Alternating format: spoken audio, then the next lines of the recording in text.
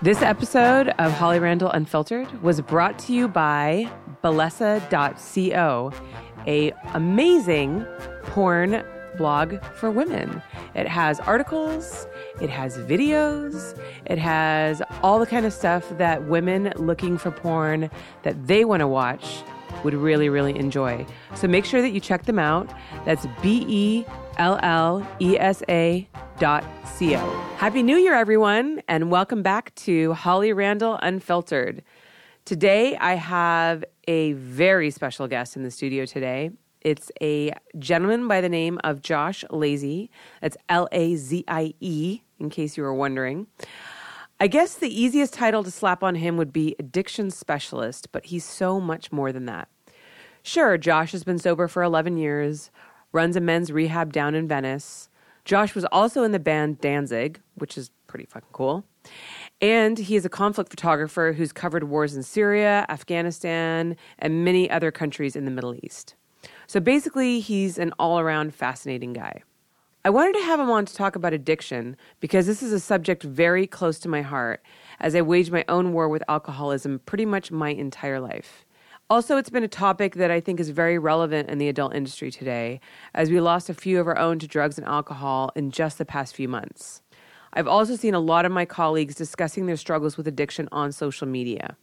So I hope that you enjoy this interview. It's longer than most of mine because, as I mentioned before, this is a subject that is incredibly personal to me. And I'm really, really excited to talk about this because, it's weird. It's been this double-edged sword for me. It's been the greatest curse that I've ever had, but it's also been the greatest gift that I've ever had because there's nothing like conquering your demons and achieving sobriety after years and years and years of being a raging alcoholic and basically destroying your lives and those who love you around you as well. So I hope that you guys enjoy this podcast and hopefully you won't relate too well to it. Hopefully this will just be an interesting study for you in terms of people who are struggling with addiction, something that you know nothing about. But if you do find yourself relating to this podcast, I just want you to know you are not alone. And with that, let's introduce Josh Lazie.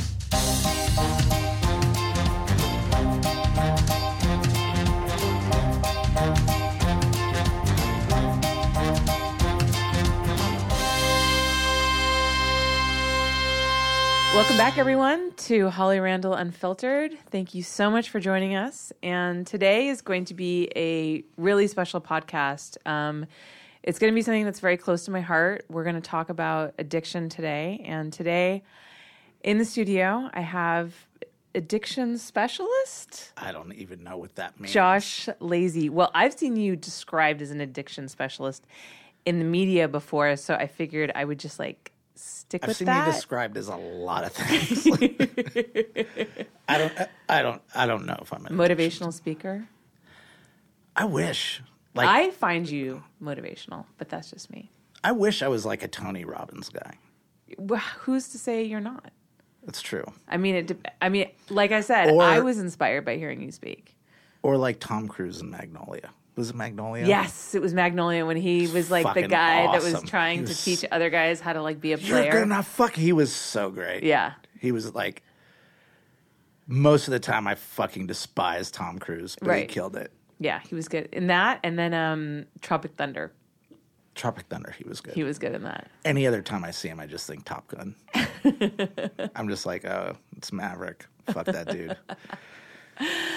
So Josh and I met less than a year ago, right? No. A year ago? I think it's been a couple years. No. Actually. I don't think so. Has it? Wait. No, it's been a year and it's been a year. It's been less than 2 years. I know that. Okay, it's been less than 2 years. More than a month, less than 2 years. Okay, there you go. How about that? All right. So I guess I'm going to break anonymity here by talking about where I met him. So I saw him speak at an Alcoholics Anonymous meeting. And I remember when I walked in and I saw you and I was just like, okay, You know, because, like, he's, like, a hard-looking dude. Like, you're intimidating. You know, I'm honestly, like, intimidated right now sitting across from you. You, of all people, intimidated by me? Yeah, totally. But you also, know me. I know. Well, that's why I'm more intimidated by you than, like, by just the way you look. But, like, he's covered in tattoos, and he looks like someone who would kick your fucking ass. And he probably could because you're jiu-jitsu, right? Or, no, Brazilian jiu-jitsu. Yeah. It's all one thing. Yeah. Brazilian jiu-jitsu is all one thing. It's like the distant cousin of the Brazilian wax. Which I'm actually getting later today, ironically, like right after this podcast. Really? I don't know. Yeah, I don't know why I just brought that up. Can we take the podcast there? No, I'll be like screaming the whole time. It's so uncomfortable. That is so gnarly. It's intense. The things that women go through to be it's brutal. Beautiful. Like, I'm so stoked. It's like, I don't really have to do much as a man. No. Just piss all over the place and eat a sandwich, and it's like, whatever. And then you're good. Yeah. Yeah. So I was like, okay, whatever, you know, I wasn't really expecting much. And then you went up and you spoke, and I just remember being so fucking blown away because thank you. Your pitch was inspirational, it was poignant, it was moving, it was funny. Like, you have this ability to be able to tell like a really deep and meaningful story that people can relate to, but also to like not take yourself too seriously.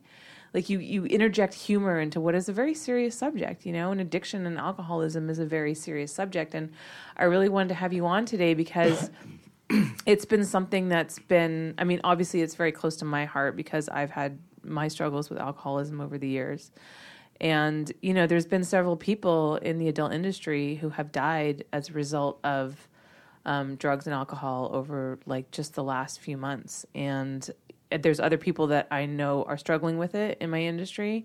And it's something that people have started talking about. And I just felt like it was like the perfect time to have you come on and talk about it because I feel like there's still so much stigma around it. And it's something that, you know, should be out in the open, and I think that we should discuss. There is a lot of stigma around it. And I think coupled with this industry and like and having some sort of alcohol problem or drug addiction or something, it's like there is that stigma around it. And there's just always there's always going to be, and it's fucking hard, you know. It's hard to admit that you need help. It's hard to admit that you got a problem. It's hard to you know, the whole world is saying like, hey, Holly, like, you might want to stop, drop, and roll because you're on fire. And you're like, what are you talking about? This outfit's bitching. You know what I mean? Yeah. So it's like, you know, it's fucking hard. And then with all the, I think we start future tripping on the outcome of asking for help. Mm-hmm. Well, if I ask for help, you know, whatever, Jim South isn't going to fucking call me anymore or something. I don't fucking know. Jim South isn't going to call you anymore anyways because that guy is like literally not really in business and hasn't been for like the last 10 years. Okay. That's what I know, that you're fucking old school, that you know who Jim South is. That's amazing. That is my secret. Like, I'm old, like, I know this, like, old school industry. But anyway. Yeah. So, like, Josh is loosely connected to the adult industry, so he's not, like, completely at odds with the general not at all. Guests that I have on. No, not at all. I mean, I worked for an adult company for a while, and I've... Wait a minute. You did? Yeah. I feel like you did not tell me this. Well, I think because of... I think there's no shame in saying, like, I worked in adult at all. Right. I think it's the company that I worked for is more of a bummer. Can you tell me who it is? Extreme Associates. I worked for Rob Black. Oh, really? Yeah. Oh, boy. Now you get it? Yeah. Yeah. Wow, that's a name I haven't heard in a while. Yeah. So I'm not, you know, I'm. And you dated someone in our industry too, right? I've dated a few people in this industry. You know, and I don't feel weird about saying any of that too. Right. It's like I was telling a friend of mine the other day, he's like, how do you date a girl in the business? And I'm like, how do you not? You know, how do you not? It's like, you know what you're getting. Yeah. You know, if you're going to go home and like jerk off to one of these chicks, why wouldn't you just go out with one? Yeah. I right? like that attitude. It's the truth. It's the fucking truth. Like, I'm going to assume that you don't have like a lot of jealousy issues. I don't. Because that's the problem that guys have. Because they can't separate the intimacy of like a real relationship and love from like professional working environment where you're having sex with people for money. Well, I think one of the problems that I come into more is not being jealous. You know, and I'm just I sometimes I want to be, like I try and fake like I am, and I'm just not. You know, I'm just like, hey man, if you don't want to be here, like don't fucking be here. Right. Do you feel like women like want you to fight for them more? I think so. Do you not show them enough affection? No, it's not that. It's not that. Like Okay. I mean, I'm moderately affectionate. Moderately. I like that. Well, I'm not. I don't think anyone wants to be over affectionate. I think any woman that I would be attracted to wouldn't be overly affectionate Because that would feel clingy and needy. Yeah. Yeah. You know, Okay. and for me personally, like I'm just not I'm just not attracted to clingy, needy, like Codependent women. Right. Yeah. Okay. I like strong women that like keep you on your toes. Yeah. Yeah. It's fun. You know, I like the grab bag of not knowing if you're coming home to a hug and a kiss or a fucking frying pan flying across the room. Really? No, So I'm you totally like kidding. unstable women?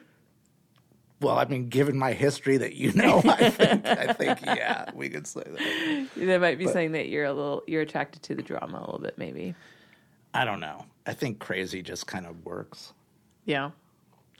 So, okay, so let's go back on the subject of you and where you come from. And okay, so you worked at Extreme Associates, but you were in a band. I was in a band. You were in Blink-182. I was. I'm just kidding, everybody. I love it. I only say that because I was joking with Joanna Angel when she was here earlier because I knew that Josh was in Danzig, and I said that on the podcast, and then in my head, all of a sudden I went, wait, was it Danzig? It was Danzig, right? And then I was like, wait, maybe it was the Misfits. And then I just suddenly had this panic. Like sometimes when I say things, even though I'm pretty sure that what I'm saying is correct, I just have this sudden panic that it's not right. And I'm just spreading complete untruths. And then I'm going to look like a total idiot. But saying it on here, it's like kind of permanent. Like it's in ink. Yeah. You know what I mean? So it's not like you're just at Cantor's or something. And you go, yeah, I think the guy was in Danzig. And if he was and if he wasn't, it doesn't really matter because that's it. The conversation's just kind of like in the air. But here it's kind of like, that's the thing about the internet. Like everything's in ink. Yes. No matter like what you do. And it's there. So that is absolutely true. no, I was actually not in Danzig. I was in Blink-182. I couldn't, if you stuck a fucking gun in my mouth and asked me to name a Blink-182 song, I couldn't. I can't think of any either right can't. now.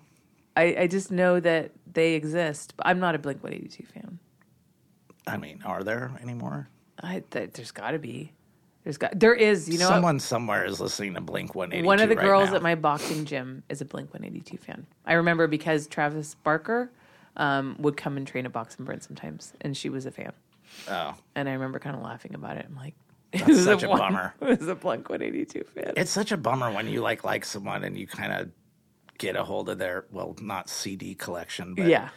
I remember like going to girls' house and seeing their CD collection, just being like, "Oh, this fucking sucks." Now it's like so your bad. iTunes, Yeah. right? So I remember like I would put on, so before Spotify and Pandora came along, I do playlists when I'm shooting, and I would put on my iTunes playlist, and it would be like a combination of, because sometimes when I would import my videos, the audio would import automatically into iTunes. So it would be a combination between a clip of a girl like screaming, getting fucked in the ass, and then an AA meeting, and then like Britney Spears. It was just Hit like me, baby, one more time. I love it. And it was just like and these things would come on randomly, and I'd be like, oh fuck, I got to take that off my iTunes, and it'd just be like so embarrassed. I mean, that is showing you. You know, my deepest, darkest self is like allowing you into my iTunes This library. is it. Like, yeah, you're like, here it is. That's what we call full disclosure. Yeah. You know? And there's nothing worse when a girl's like doing like a strip tease and all of a sudden it's like, hi, I'm Matt, and I'm an alcoholic. And like people are clapping. I'm like, we're just going to skip that one. Bummer. Yeah. So speaking of, okay, so I'm going to let you kind of tell us your story because you have an incredible story and I really want other people to hear it. I think, wow, it's you got to have this like memorized by now because you speak a lot at meetings. I do. I speak way too much and I fucking hate it. Really? You're so good at it. I mean, it's like, it's one of those things like I do it if I'm asked, I'll do it. I never want to do it. I don't, as you know, I have a lot of anxiety and like I'm not a very social person. And I have a lot of anxiety in big rooms of people and people coming up and like shaking your hand and saying, hey, thank you. You know, it fucking freaks me out. It really does. And I think that more than speaking, like if, if speaking at a meeting can like help someone or someone hears something and they're like, fuck, that was great. And that's going to keep me sober for another 5 fucking minutes, then yeah, I'll do it. But I hate doing it. But also like speaking here, it's kind of a weird form. Yeah. Because it's more of a conversation. It's more of a conversation, yeah. And I can interrupt your story and talk about myself. I love it. Please do. Which I'm really good at. I don't know. I mean, my story is not a lot unlike a lot of people's, but you know, unlike a lot of people's at the same time. That's the thing that is so weird about addiction and alcoholism. Like it's non-discriminate. Like it doesn't matter if you come from, you know, a nice, I know people that come from nice, warm, loving families with just like all the love and all the support and all the validation and everything they could fucking imagine. Which is me. Yeah. Yeah. And have the same problem with drugs and alcohol that I do. And it's like, you know, my father died of a heroin overdose when I was a year old. My mom may or may not still be strung out. I don't know. I haven't talked to her for a long time. My brother got sober for a while and couldn't get sober again and hung himself. And it's just like this long line in my family, which kind of makes more sense. You would say like, oh yeah, you know, if you know, like, it's almost the same if you think like my mom's a jazz singer, you know, so of course there was music always around my house and I played music.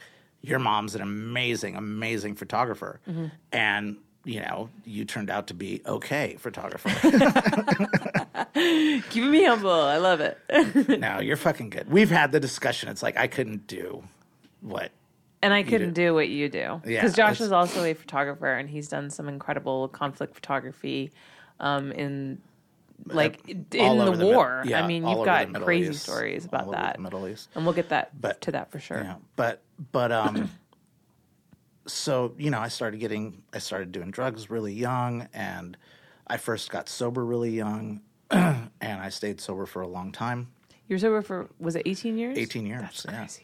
So I was sober all through Danzig. I was sober. You mean Blink-182? Yeah, through Blink-182. Fuck, those dudes made a lot of money, man. Yeah. You know? Yeah. And if that was something that was important, I would be bummed because in Danzig, we didn't make shit. But we got laid a lot. Yeah. You know, and we had fun. Yeah. So whatever. Anyways. But yeah, I was sober all through Danzig. I was sober all through Extreme Associates. I was sober through a lot of stuff. And there was a point when I just wasn't sober anymore.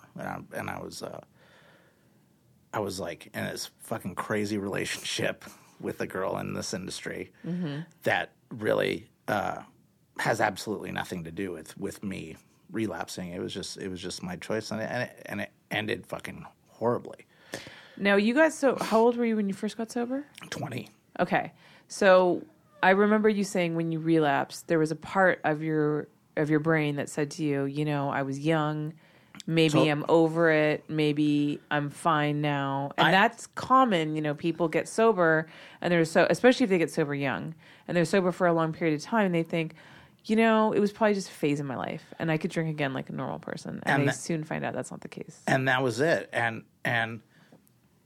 excuse me. And I told myself all that shit. I even called one of my best friends who I was sober with for years, and I was like, "Look, dude, you're not going to understand this, but I'm going to kind of break it down to you. Like, I got sober really young, and I basically gave this whole, like, it's very embarrassing, the talk that I gave of, I'm a man now, like, I was a boy, and now I'm a man, and I have stuff. Like, I have a car, I have a house, I have I've been through puberty, I shave, just stuff that means absolutely fucking nothing. Yeah. And I thought that it would be different. And I really honestly did. I really honestly thought that. I was like, things will be different because my age has changed and I have all this life experience, and that will protect me against this gnarly fucking disease. And unfortunately it didn't. And it was like 6 weeks, man. After 18 years, it was like 6 weeks. I was in a coma for 5 days. I OD'd. My friends found me. And I didn't find this out till after I OD'd. The doctor actually came down to the waiting room and told my friends, are like, listen, man, this dude was like out for a long time. And at some point, we were going to have the conversation of making a decision of if we want to continue this, because he's lost a lot of oxygen to his brain. And everybody just split. Everybody was just like, I'm not making that fucking decision. No way. It was take you off life support. Yeah. It was Thanksgiving night. They're like, I'm going to have turkey. Like, fuck no. I'm not being like, oh yeah, just kill him, dude. Or whatever. So they left. And I mean, obviously, everything turned out semi all right. But it was quick. It was quick. And all that shit, that stuff that I thought was just complete bullshit. Oh, it's a progressive disease. It's this, it's that. It's whatever, you can never drink again like you used to. But that I called bullshit on, just in my experience, all came true for me. Mm-hmm. And I'm not saying that's how it is for everyone. Mm-hmm. More often than not, that's what I've seen. Right. And the fucked up part about it is the only way you're going to know is to try. Yeah. That's it. There's no other. It's like, and that's, I had my friend Blake just passed away. I don't know, six months ago or something. Really cool guy. And I remember sitting outside in the parking lot with him having this. He's like, hey man, can I talk to you for a minute? I was like, yeah. He goes, I want to start drinking again. And I was like, okay, why? And he goes, well, this and this and this and this and this. What was your experience? And I go, dude, my experience was fucked. Like, you know my experience. And he's like, I think I could do it. And I go, I thought I could do it. And I'm not saying that you can't. I go, but there's only one way to find out.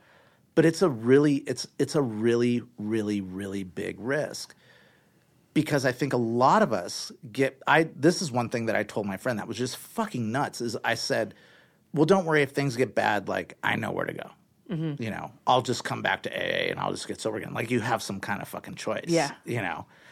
And we don't have that choice. I remember one of the things that you said when you spoke that really stuck with me was you said drinking is like fucking a gorilla. You're done when the gorilla's done. And it's true. And I was just like, that is so true, because at the time I was dealing with my own relapse.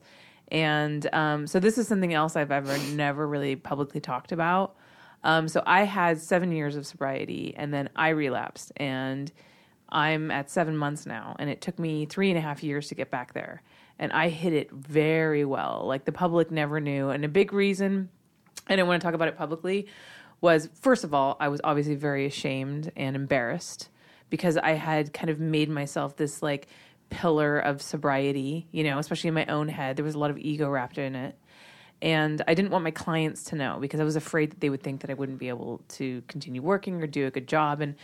And this relapse, it sucked and it was really bad, but it wasn't as bad as it was before I got sober the first time. Because I don't know why, actually, honestly. I'd spent so long building this brand and building my business, and it was so fucking important to me, and that was the last thing I wanted to lose. So like, I never came to work drunk. Like I, would always make sure that, I wasn't that hungover the next morning. But it was a battle, and it was fucking awful. So, and I experienced the same thing where I was just like, I can just come back to AA and I can just get sober again. And I couldn't do it. And what was so frustrating about it was like even more so than before, because the first time I got sober, it took me like a year and a half of going to meetings to finally like lock some time down. But this time I was like, I know what it's like to be on the other side. I know what it's like to be sober. I know how much happier I felt, how much more serene I felt, how much like my self-esteem was so much better. Like everything was so good. I know that bright, shiny, happy place. Why can't I get there knowing, because the first time I got sober, I didn't know it was on the other side. I thought my life was over, and I thought I'm never going to have fun again. I'm never going to be able to go to a party again. I'm never going to be able to have sex sober. How am I going to do that? I can't date, I can't what am I going to do when I get married? Which is so fucked up when you think about it. Yeah. Like, I mean, it's like saying like, hey, Holly, I think you're really hot, but I just need to let you know before anything happens. I have to be really drunk to fuck you. Right? But it's nothing personal. Yeah. It's my own shit. Yeah. Like, get the fuck out of here. I mean, that's crazy. It's absolutely insane. It's crazy. Like, oh my God, I'll never be able to get loaded. Dude, you're doing so much blow, like your cock can't even fucking work. Yeah. So, but it's, and that's the thing. I have this discussion with people so because I work with so many people that are like newly sober. And the big thing is always like, it's so boring. Like, how am I going to have fun? Like, dude, we just picked you up like in a hotel in downtown smoking crack with a tranny. Yeah. Were you killing it or something? Because you kind of called us for help. Like, it's not like you're obviously not having fun anymore. Yeah, like we're not just driving around kicking open random fucking hourly hotel room doors and just being like, "Come on, bro, we're taking you to AA." Yeah. It's like people. You have to ask for that fucking help, right? If it's gotten to the point, and this is just like, some people will disagree. I'm sure people will disagree with a lot that I say. But I think if it's gotten to the point where you think you may need help or you think you may have a problem, you probably haven't had fun for a while. Right. For a while. Exactly. Yeah, I wasn't having fun anymore. I was drinking vodka in my closet and like crying. Like alone, like Rager. That sounds awesome. It was not fun at all. I was waking up every morning hating myself, checking my phone to see like who I'd texted, in a fucking drunken stupor. Like I was blacking out constantly. It got to the point where I was drinking in the morning just to stop the shakes. Yeah. I mean, I remember talking to my dad about drinking, and my dad was an alcoholic too, and he actually stopped on his own. Like he didn't go to meetings; he just quit. And like, some people can do that. Some people can do that. He did that. I'm just not one of those people, and I'm not one of those people. But I'm also not one of those people. Like this is the only way. Like this is the way that I know that like works for me. Yes. But some people can do that shit, man. Yeah. Yeah, absolutely. And I remember him telling me, he was like, I remember saying to him one day, because, I was drinking a lot. And I was like, Dad, I think I might have a drinking problem. I don't know what to do. And he was like, you're not an alcoholic. He's like, alcoholics are the kind of people who like drink in the morning, because they feel sick. And I'm like, oh, okay, I'm not there yet. And then like a year later, I was there. Yeah. And I still like didn't want to stop. Like I still couldn't admit it to myself.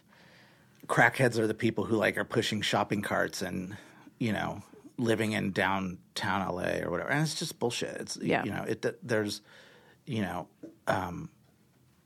what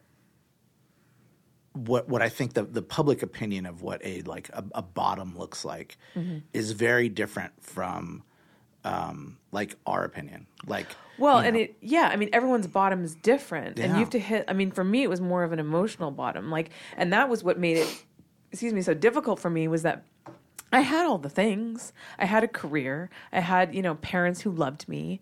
I had a boyfriend at the time. I had a house. I had a car.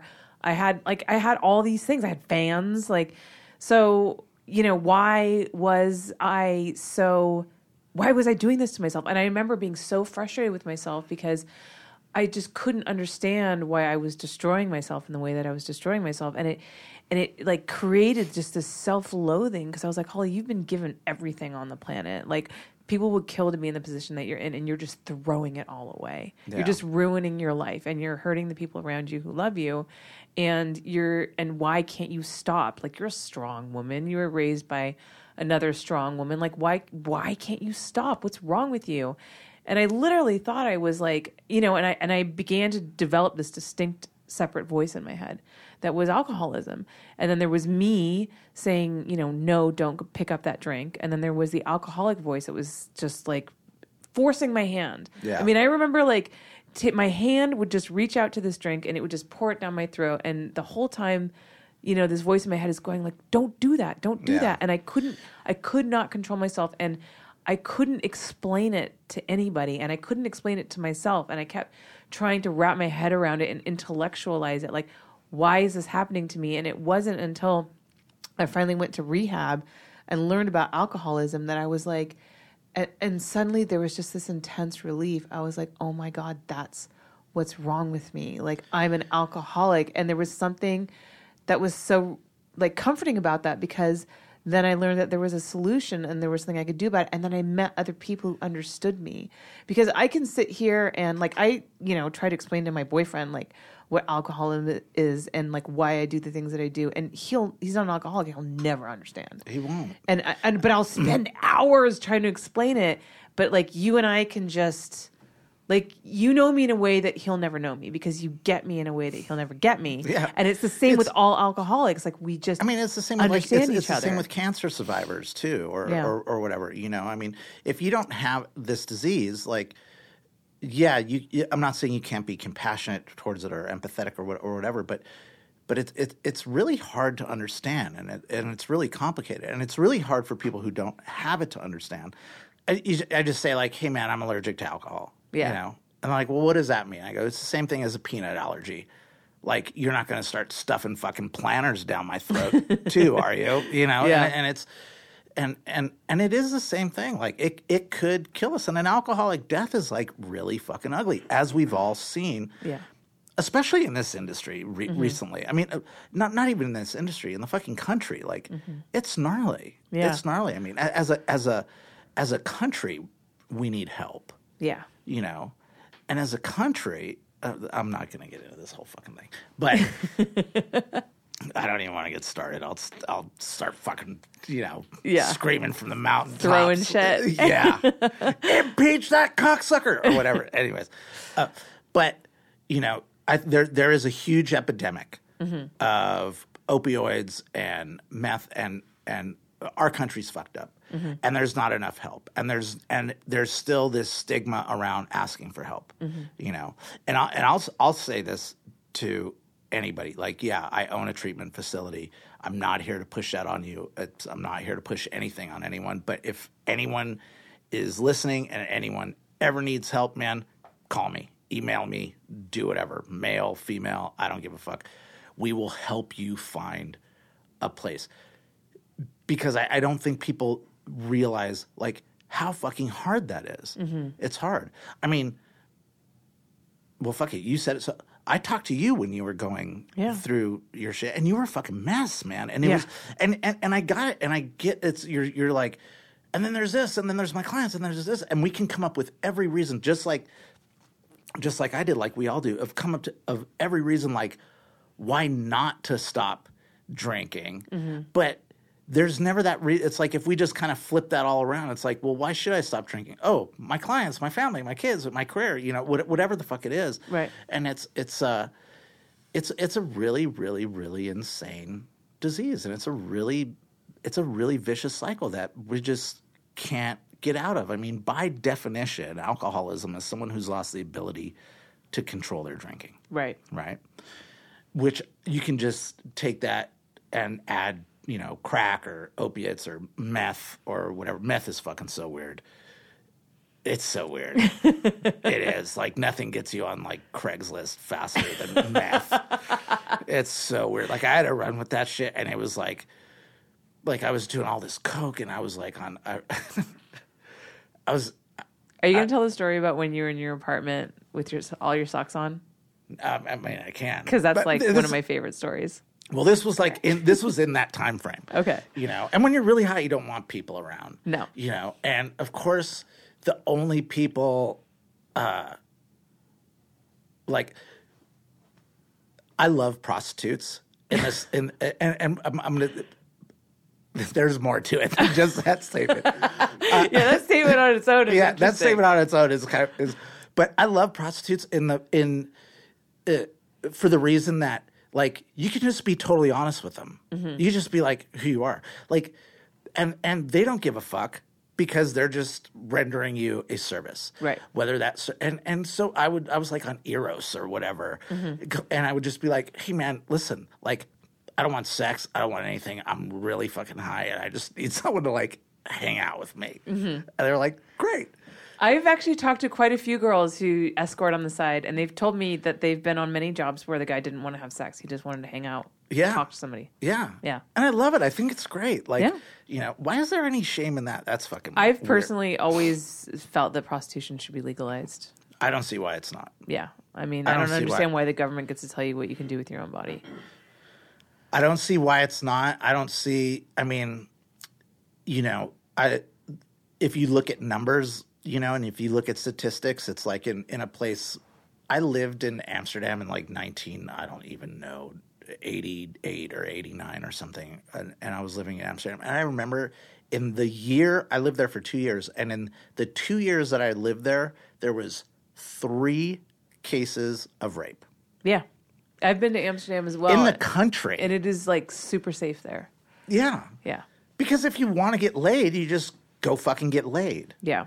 And I don't know. That's a whole nother subject. Well, I mean, and I've said this before on the podcast, the countries that, where porn is illegal and where they really sexually repress their populace have the highest cases of violence against women. Yeah. Because you can't sexually repress people. You can't repress people, period. Yeah, that's true. Period. I'm always just thinking about sex, but you're right. Which I love about you, but I mean, you can't repress people, period. Yeah. And that's how shit happens. Right. I guarantee you, I 100% guarantee you, if we were prostitution is legal, porn, do whatever the fuck you want. Hey, you know what? You're a woman. It's fucking tough in the workplace to, whatever. And you want to, do porn or shoot for fucking Playboy or just sell pussy, do it. Yeah.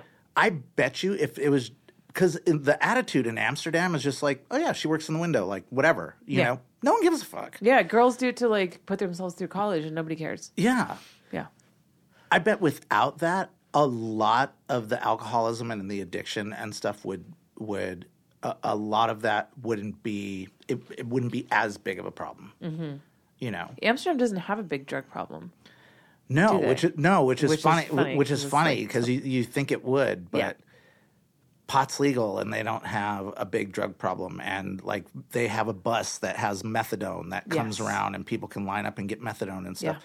Yeah. And they have safe places to dispose of your needles. And, yeah. And I mean, look, man, if you have people doing drugs, we're not going to stop it. Yeah. You're not going to stop people getting loaded. Right. You're just not. And criminalizing it just fills the prisons and creates a stigma that makes people feel like they can't get help when they're ready to and when they need help. Yeah. And even if the prison system said, hey, you know what? 80, I think it's 80, I don't know, it's 80-something% of all prisoners are there on drug charges. Right. Hey, you know what? Let's get them some help. Yeah. But that's a whole nother thing in itself. We got so many things to bitch about. This is great. But it's true because but I mean, there's a lot that surrounds this stuff. Yeah. There really is. And I think and even that being said, the treatment business, which I am part of, the treatment industry, I own a treatment facility, it fucking sucks. Yeah. What do you find to be the most difficult or challenging thing about that? I think the most difficult and challenging thing is that there are so many treatment facilities that are trying to just like they're like fucking Ponzi schemes and just trying to get rich quick. And we're talking about like the places that say they can cure addiction without the 12-step method. Those places like, they're just bananas. It's like, we can cure you. Yeah, just, I go to Waco and join some like David Koresh church. Like, fuck those people. But I think because it's such big business right now, and there's so much money to be made, like it's a business, and the treatment industry, it's a shitty business because there's not many places that actually give a fuck. There's places that just want to take your money, you know. And on the flip side of that is there's now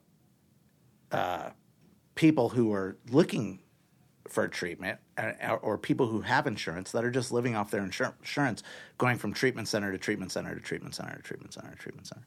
Right. And it's a fucking ugly business. It's a hard business to be in, It burns you out. Like, I'll say this out of working in the adult industry, working in conflict photography, working in the music industry, all that stuff. I think the most discouraged I have felt about humanity in general, even covering conflict in Syria and covering conflict in Gaza, is through the treatment industry.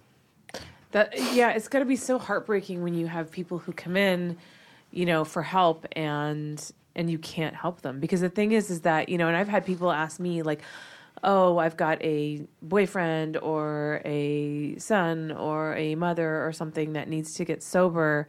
How did you do it? What can I do to help them get sober? And the thing is that sobriety is not for those who need it. It's for those who want it. And there's a lot of people who will never get sober, no matter how much you want them to, no matter how much they have going for them, no matter how much they have to offer the world. It just won't happen. And that's like the saddest thing. It's sad. And I've kind of like released myself from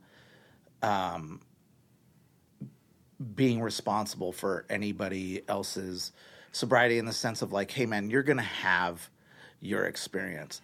But I try to explain to people, it's just like anything else. Like if you want it, you've got to do some fucking footwork to get it. Like, if you just sit on the couch all day and don't ever leave your house, like, no one's just going to knock on your door and fucking offer you a job or whatever. Like, there's some sort of footwork involved in it. And the thing with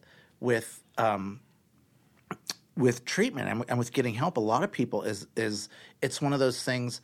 It's not like a lot of people are trying to get help for you before you actually want help. Right. And there's all these ultimatums put over your head, like, Holly, if you don't get sober, we're going to cut off your trust fund. Yeah. And you're like, oh my God, I better do that. And you're like, wow, that's not reason enough. Right. It's fucking wild, man. It's wild, and it sucks, and it is hard. But I'll tell you this, the reward of actually like achieving sobriety and being sober and going through life sober, it's fucking amazing. It is. It really is. It is. Like, and I mean, me, I am not that like corny dude at all. Yeah. I am not the guy. I'm not going to sit here and tell you like, yeah, just get sober and everything for the rest of your life is just going to be baby laughter and fucking unicorn jumping over rainbows or something like that. Because it's just not. Right.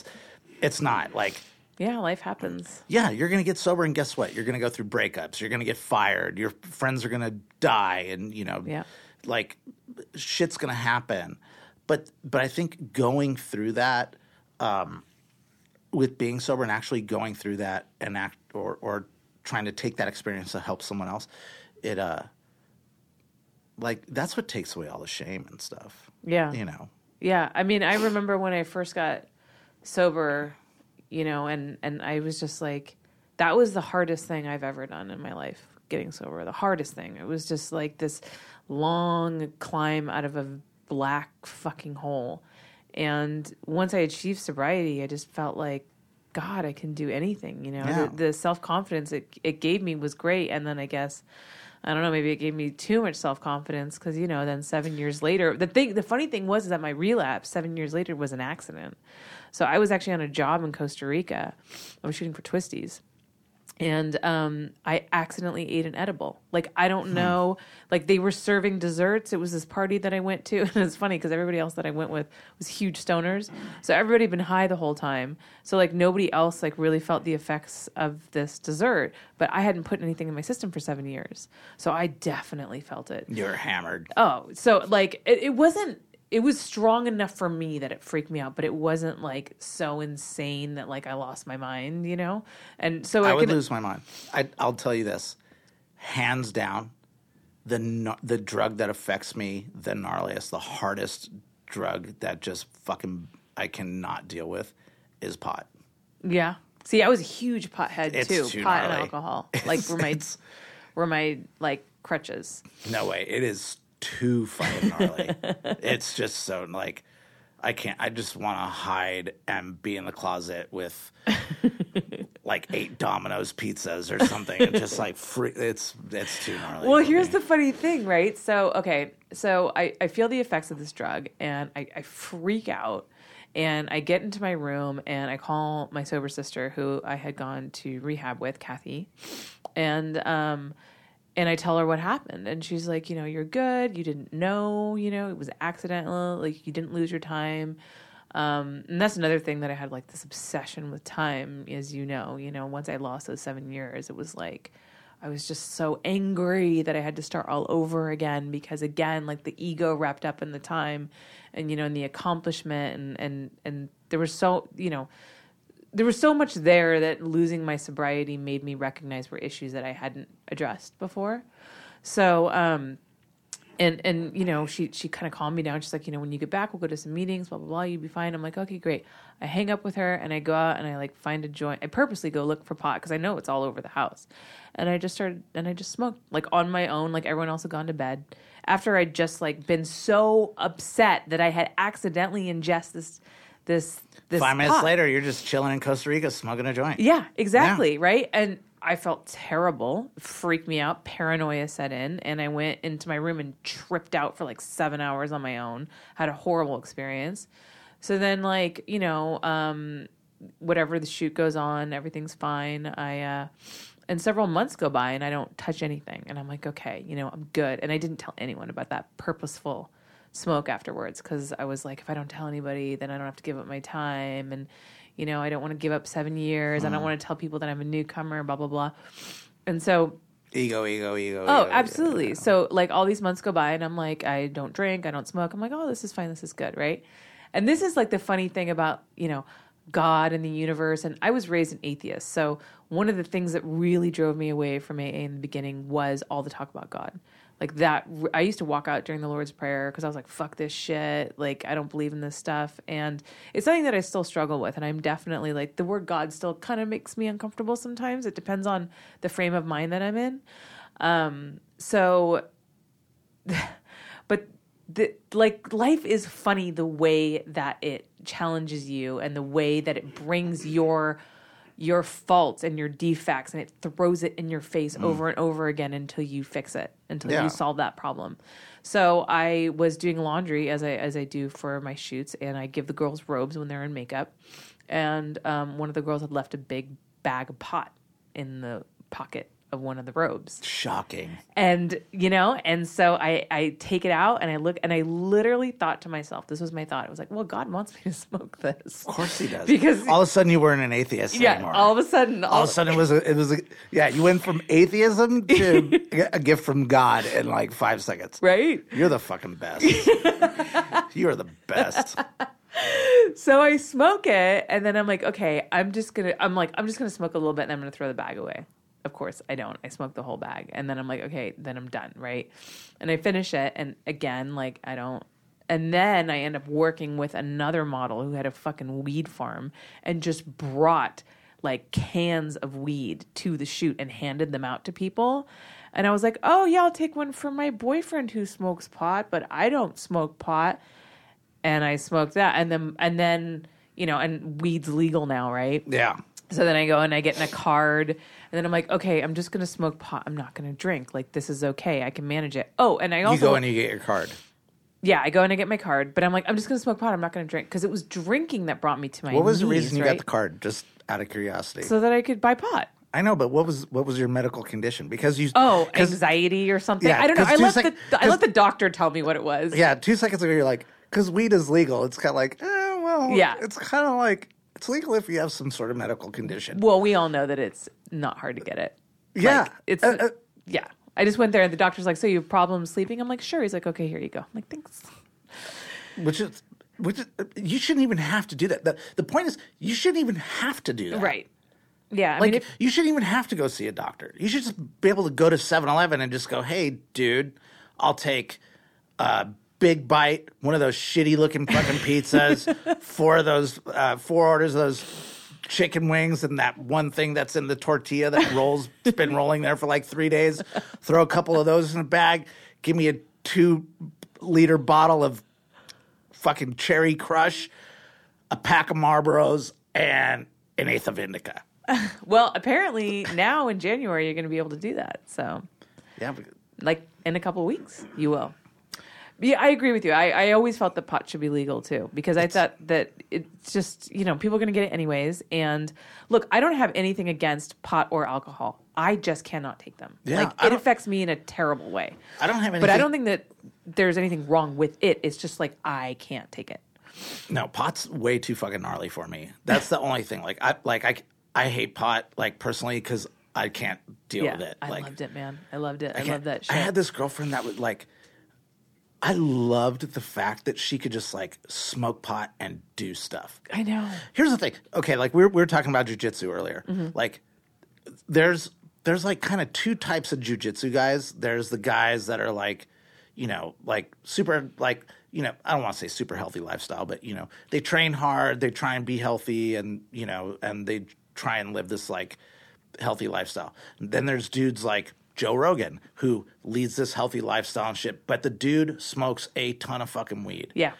And these dudes, like, smoke weed, do jujitsu, smoke weed, just, like, hang out, smoke weed, go telecast the fucking UFC or something. Yeah. Like, I'm so mad at them for being able to do that. Yeah. I couldn't do it. There's no fucking way. When I was smoking pot a lot, I could definitely function on it well, but not nearly as well as them. I would still forget shit. Like, I definitely slowed me down 100%, but I could function in a way that I couldn't function on alcohol, obviously. Yeah. So, I thought to myself, I'm like, I'll just smoke weed.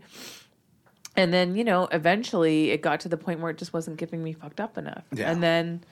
And then vodka came back in, yeah. And vodka was at the door, and it was like, hi, remember me? Yeah. And I was like, yeah, I'll let you in. I'll just have, like, one of you. And then sure enough, a few months later, I'm fucking right back to where I started. Yeah. And I'm just, like, dying of shame. I'm just trapped. I remember the You're thought. getting fucked by the gorilla. I'm getting fucked by the gorilla. And I remember my and it's first... not like, and it's not. No, it's not good. No, it's not good. It's not like, hey, this is kind of rad. It's like, Yeah. no, this fucking sucks. And I remember the first thought that came into my head when I took that first sip of vodka was like, this tastes like prison. Wow. Because I knew that I was trapped again. Yeah. And I was no longer free. Because the great thing about for me being sober is being free and being able to actually make decisions over, not drinking. Whereas before I just... And again, like, to people who don't have a problem with addiction, this is impossible to understand. But when I'm drinking, I don't have a choice. I can't not drink. Yeah, I mean that's can't. and that's alcoholism. Like I said earlier, like, by definition, Yes. we lose the ability to control our drinking. Yeah, we lose the ability to control our intake of Roxys. We lose the ability to control our intake of Norcos or OxyContin or heroin or whatever it is. And I think, the more we bullshit ourselves by telling us, it's like quicksand, like, oh, wait, I can get myself out of this. The more you fucking struggle, the more you try and pull yourself out of it, you just sink deeper and deeper and deeper and deeper and deeper and deeper until you're like, hey, man, throw me that rope and pull me the fuck out of this. Yeah. And I know it's a bit of a corny analogy, but it's like, until we ask for help, And for me, I found so much relief in asking for help, like after 18 years, you know, because I was trying as hard as I could to keep it together. But then, you know, once there's a bunch of fire trucks and ambulance and shit, and they're shooting you up with Narcan and fucking giving you the paddles, the defibrillator and all that shit, like the cat's kind of out of the bag, like, oh, Josh is loaded, you know, and you're getting taken out on a stretcher and you're fucking naked and have a ton of socks on, like, which is... So tell us why you're naked and have all these socks on again. I lived in this old bungalow, this old Hollywood bungalow that's gone now. It fucking kind of sucks because they're tearing down everything in Hollywood. But it was this old bungalow that was built in the 1920s, and it had hardwood floors.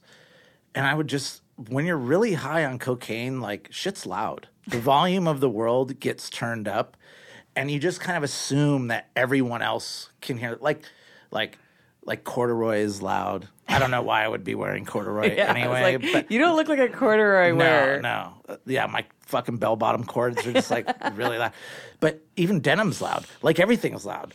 So the only thing you can do is get naked. But now you're naked in this 1920s Hollywood bungalow with hardwood floors that creak. So you put on all the socks and you just slide around like Gumby. And it was I had this girl from this is a true story. This is so fucking embarrassing. So I'm high as fuck and I just want some company. So I don't know. I'm not like pumping up Eros or whatever the fuck they're called. But anyways, so I have this girl come over and I'm just like, look, man, I just want to just come over, hang out. I'll give you whatever you want. You know, you want to get, like, I had so much shit at that point. I had fucking tons of pills and tons of blow and I had any fucking thing you wanted. And she's like, oh, fuck, cool, man, I'm on my way. And so she's like, I'll be there. I'm like, don't even worry about, like, you could come in fucking sweats. Like, you don't have to do your makeup. You don't have to, like, just like, this is the easiest job ever. She shows up and I answer the door butt ass fucking naked with all these socks on. Oh man. And I remember she looked me dead in the eye and just said, what the fuck? And turned around and walked away. And I was like, wow, man. Like that for me, I was like, what the fuck? Like, yeah. The whores are even like, you suck. Yeah. You know? Yeah. That's pretty bad. It was fucking bad. But so then, okay, so then you get sober again. So tell us, your friends flew you out to New York, right? Yeah. I had a really bad episode, and I called and I asked for help, and my friends flew me out to New York, and my friend Phil and Charlie Bott picked me up, and they took me to a meeting, and I don't know. I hate being one of those like corny AA guys because I'm not. Yeah. But the experience is the experience, you know. And I walked in and I honestly felt like this huge like weight kind of lift off me. Mm-hmm. Like I knew I was going to be okay. Now and I mean, and thank God I've been sober ever since, but that first, you know, I think my first like 90 days was so fucking hard because I was just terrified that tomorrow was going to be the day that I relapsed. Like I completely convinced myself that like I blew my chance. Mm-hmm. You know, like I had my 18 years, that was my chance, and I fucked it off. And now I'm going to be one of those guys that was sober for a long time and just cannot get sober again. Right. You know, and I'm not. Yes, people do die from this disease, and death is a very horrible thing. But for me, it's not a deterrent. Mm-hmm. You know, it's not like, hey man, you got to stop doing all that shit, or you're gonna fucking die. You get to a certain point in your alcoholism and in your addiction where you're like, it's welcoming. You're like, fuck, great. Yeah, like it's an out. Yeah, you know, and I honestly had this fear, like and I'll never forget it. I was laying in bed, And I was like, I know how this ends. Like, I know how this ends. I'm going to be the last, like the lone survivor. Like, I'm going to outlive everybody. And I'm going to outlive everybody living this Groundhog Day addiction, like just not being able to get back. But knowing that there is something that's so fucking awesome out there, and I just fucked it up. Like, I thought it was just another thing that I just fucked up. You know, and that it was gone, and that, you know, like, I missed my chance. It was, you know, like the love of your life just walked out, and by your doing, which is also a common experience for me, but whatever, fuck it. That's another story. Me and relationships are fucked, but you know, and I just really, really honestly thought that was it. And I had that fear. And I like, you know, and I cried myself to sleep. And I'm not a crier. I'm not like a big cry person. Cry person? Cry baby? Yeah, cry baby. You're like, cry person. and not for any, and not because like, oh man, or anything like that. I mean, it's just, I You have no soul. Yeah. I have no soul, and I'm just fucking completely just a heartless scumbag. No, I have a hard time crying. As embarrassing as it sounds, the shit that I cry over now is like ridiculous. Like my grandson being born, I was like a fucking wreck. My son getting married, I was a wreck, and it was so embarrassing because he was walking down the aisle with his wife, and they were kissing. There's this picture of them kissing, and I've like got my hand over my face, and I'm crying, and I'm the only one crying. Aww. Like everyone else is standing, they're like, oh my, everyone had that expression, that oh expression, like they're just like, oh my God, it's so cute. I'm just crying like a bitch, just fucking. But I think that I would imagine is you probably have a deep well of emotion, but very few things touch it. And when they do, they really do. Yeah. And I also think when you see when you see things in life that you can't unsee, it hardens you. Yeah. You know. And it makes it harder. It makes it harder to cry. Like I was talking to Ernie out there, and I was like, I'm looking at this picture. There's for those of you who haven't been in the studio, there's some great photography of you know, Afghani Taliban guys and Mujahideen guys or something, and they're really, really, really powerful photos. But when you've seen stuff in that type of in that part of the world, just the poverty level alone kind of hardens you, you know. And when you've worked in that area like I have, it kind of hardens you, and it kind of sucks because it's like there are times when I do want to be more compassionate, or I think like, oh, I don't feel enough or whatever. But you know, well, this is kind of a perfect segue for you to talk about your time as a conflict photographer, because you've got some pretty incredible stories there, and I loved how you kind of tied it all into your sobriety too when I first heard you speak. I mean, I think like anything, when it's the analogy that I use is like, and I don't know if this happens to everybody, and I just kind of tell people this, and no one's ever said like, no, that doesn't happen to me. But like whenever I like, I'm going to buy a new car, right?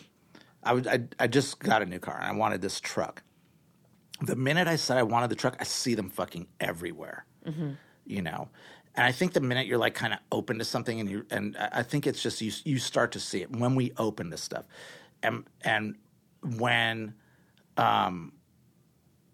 you're kind of, when you're open to the message of just, I don't know if it's spirituality or sobriety or recovery or whatever it is, you kind of hear things a different way, and you can find that almost in any situation. I know the story that you're talking about. All right, that's the one you want. So okay, you like I'm just leading you down this path, and I'm trying.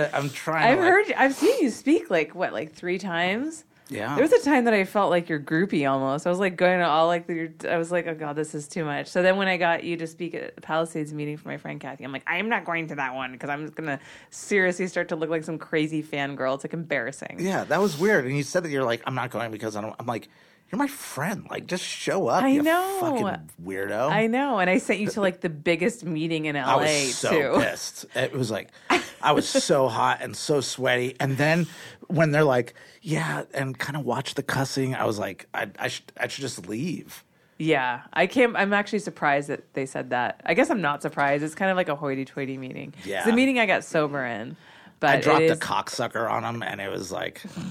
Well, but Kathy called me afterwards, so my girlfriend Kathy was secretary of the meeting at the time. She actually passed away this summer, which was one of the worst experiences I've gone through.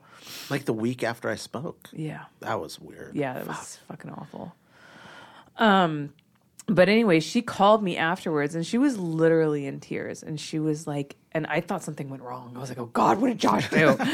and she was like, he was so incredible. She's like, I can't thank you enough, because you were one of her she just started being a secretary there, and she was under a lot of pressure to get good speakers, because a lot of celebrities go and speak at that meeting, who I'm obviously not going to name, but so she was under a lot of pressure to get good speakers, and she had never met you. She just took my word for it. And she was like, he was so fucking incredible. She's like, I cannot believe how amazing she was. And she said, I had people like old timers, that have been at that meeting for 30 years who came up to her afterwards and said he was one of the best speakers we have ever had. Wow. Like great. For real. Okay. Yeah. You'll never be able to get out the door now with how big I'm going to make your head. It's true. It's true. It's true. I don't know. I hate doing it, but I do it, and I it's like anything else. Like I hate doing it, but I'll show up and I will do it, and I will I'll give it my best. Yeah. But I hate doing most anything. Yeah. I mean, if we're just being honest, like it's like fuck. I don't. This is why shit. I think you're good though, because I think a lot of times, in AA, I've been to obviously a lot of meetings. I've been in the program for over 10 years, and you just get a lot of. I mean, look, you get all kinds of people, and that's what's one of the good things, and one of kind of shitty things about Alcoholics Anonymous is that you get all kinds of people. So, but you do often get a lot of people who just deliver this very kind of.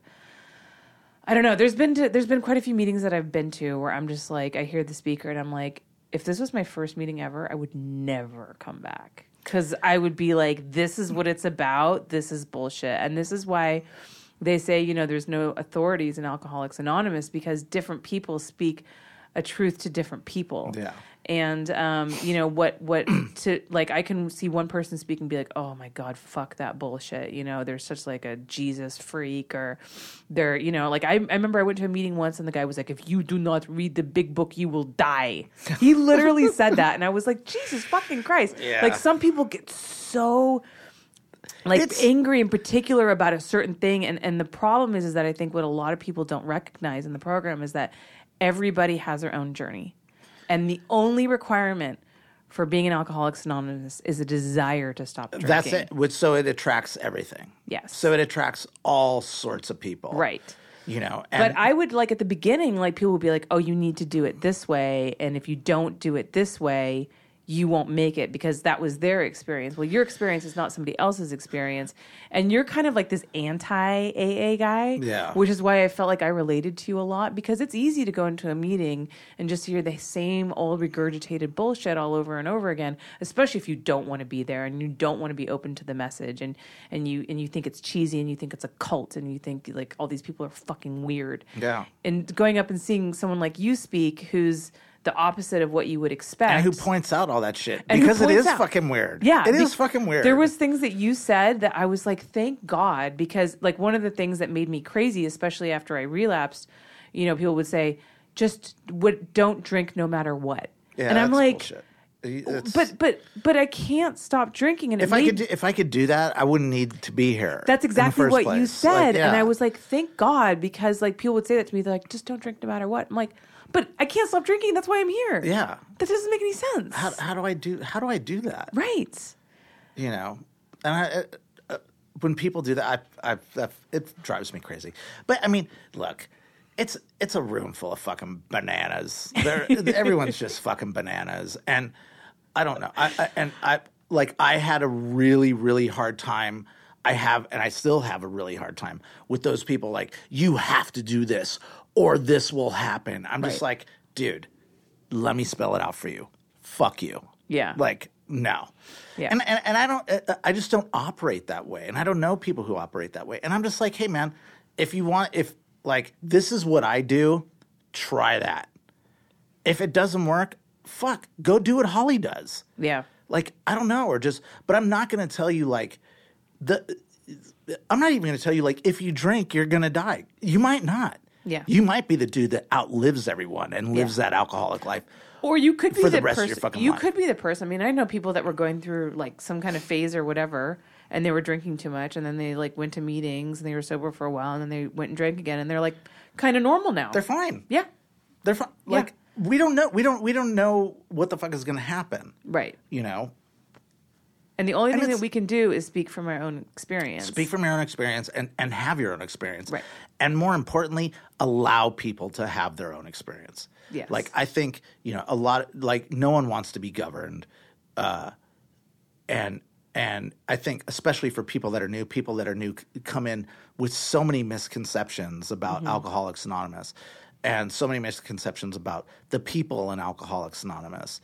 And I think, that's for me, that's my focus. I want when I speak and when I go to meetings, I want I want people to go okay, cool. At least there's one dude that at least points out the craziness. Yeah, it's fucking weird. What do? We show up with a bunch of strangers. We talk about all of our feelings and we share our experience with people. And then we all get in a fucking circle and hold hands and chant. It's fucking weird. Yeah, when dude. you put it out on paper, it's totally weird. It's weird. Yeah. It's weird, but it fucking works. And I'm not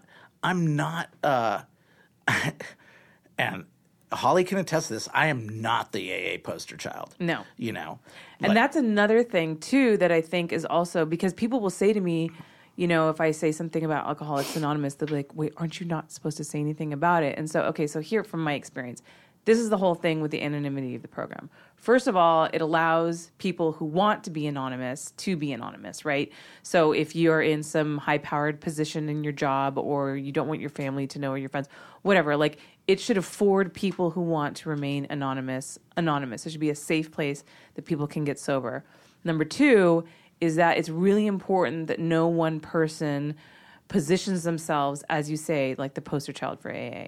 Because the problem is that, and this was kind of like what I went through after my relapse, where I got sober and then I got some time under my belt and I kind of imagined, I fancied, I didn't really go out around and speak that much, but, I was like, I am kind of like this exemplary example of sobriety, and you should look up to me because look at what I went through. But what happens if you relapse? Exactly. Then everyone who hasn't been to AA goes, it doesn't work. Yeah, it doesn't work. Look what happened to her. Yeah. And that is why it is so important that no one person sets themselves up as a representative for the program because we're all flawed human beings. Yeah, and who wants to be? Because there are some total fucking dickheads in AA. There absolutely are. There are some people that just fucking suck. Yeah. And I know people we're not supposed to say that, but why? It's true. It's you suck, and we're just pointing out the fact that you fucking suck as a human. Yes. And it's sick people are going to AA, and some recover and some don't. But it's an amazing program. If it has helped me and countless others. It's an amazing program, but what is the issue with the program is with all organized, I don't want to say religion's the wrong word, but organized groups of whatever, is that it's filled with people, and people are flawed, and people are imperfect, and people are going to twist it into whatever fits their own agenda or fits what they believe it should be. And that happens with AA as well. But the principles of the program is what tries to protect itself from that. That's why there's no authorities in AA. That's why there's no president of AA. That's why, you don't go out necessarily and, put yourself in media as like the chairman of AA. Like it's the principles of the program is what the program is. What you make of it is your own journey. Yeah, and there's also the misconception, a lot like, Christianity and Islam and Buddhism and whatever, any sort of spiritual path or religious path. A lot of it, people think that a lot of it, oh man, it's just open to interpretation. It's like, well, actually, no, it's kind of not. That's the thing. It's like, no, you can't just say like, oh, this suits me here, and a lot of people say wrong shit about AA, and it's just the truth, that they go, well, it's progress, not perfection. It's like, no, actually, that's half of what it says. It says we claim spiritual progress rather than spiritual perfection, which means like, we're not God, man. Mm-hmm. We're trying to be better people, and we're trying to move in a more selfless direction. Right. And it doesn't mean like. I just had this conversation with someone. They're like, well, it's like, it's all about God, and it's all about Jesus, and it's all about. And I go, well, what is God? What is it? Because I had to ask someone this question too, because I was a little freaked out. I was like, oh, you guys are kind of heavy-handed on the God thing, and it's just like. I get it. Like, we all need an imaginary friend, but like one who's like going to damn me to hell, and like that dude's a bummer. Like, I don't want that imaginary friend. I want the imaginary friend that like we talk shit and we look at girls' tits and we do like cool shit, whatever. Maybe touch our peepees and not tell each other or whatever, Like I want the cool imaginary friend, but. But Ernie's just, what's funny too is that Ernie's hungover today. So I told him, I'm like, you're going to really enjoy this podcast. I love it. Fucker showed up. If I was hungover, I wouldn't be here. Yeah, I know. But, exactly. It's okay to be hungover. It doesn't mean you're an alcoholic. Yeah. And I'm definitely not one of those people. Like, I hate when people are like, oh my God, I don't want to drink around you. I'm like, fucking drink, man. That's like, it's none of my business what you do. Yeah. It's none of my business. Like, the worst is that what I hate is when people get drunk around me and then they come up to me like, am I an alcoholic? I'm like, oh great, here we go. I'm like, I don't know. This is like your life, your decision. Like I am not the authority. Give them one of those corny ass questionnaires. Like, here's the questionnaire. I like, should just take carry that, around in my purse the 20 questions. It's like, am I an alcoholic? Yes, call an ambulance. Like, it's a self-diagnosed disease, right? Which is so gnarly. Yeah. Because it's self-diagnosed. Like, I don't know, man, if you're an alcoholic. Yeah. I don't know if you're an addict. Yeah, your lips are burned up and you have no money and you suck a lot of dick for small hits of crack. But I don't know if you're an addict. It's up to you. Like, I don't know. Oh my God. Okay, so we totally went off topic, by the way. Of what was we were supposed to talk about your fucking conflict photography. Yeah. Sorry. No, I mean, this whole fine. podcast is supposed to be about sobriety, so I guess it's not a bad thing that we keep circling back to it. I don't know. I'm just talking. Okay. I like it when you talk. The email said that you can say whatever you want. The email that I got said it's just an organic conversation. It is an organic conversation. So. Do you like my use of the word organic? I like that word. That's my big word for the year. Organic. I use it all the time. Yeah. I need more big words though. Everything's organic.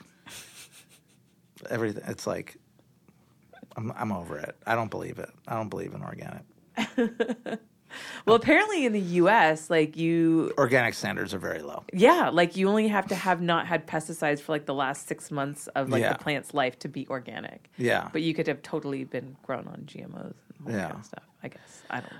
I fucking went and got grapes the other day. I don't know. You may have seen it on my Instagram. Probably didn't.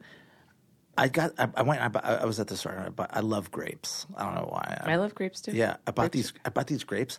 These things were the size of fucking golf balls. Like, I swear to God, it was so gnarly. And I bought them, and I was sitting there, and I was like, I mean, they were so big, like you eat two, and you're like full. Like food coma full. Like, just like, oh fuck, I gotta unbutton my pants and take a nap.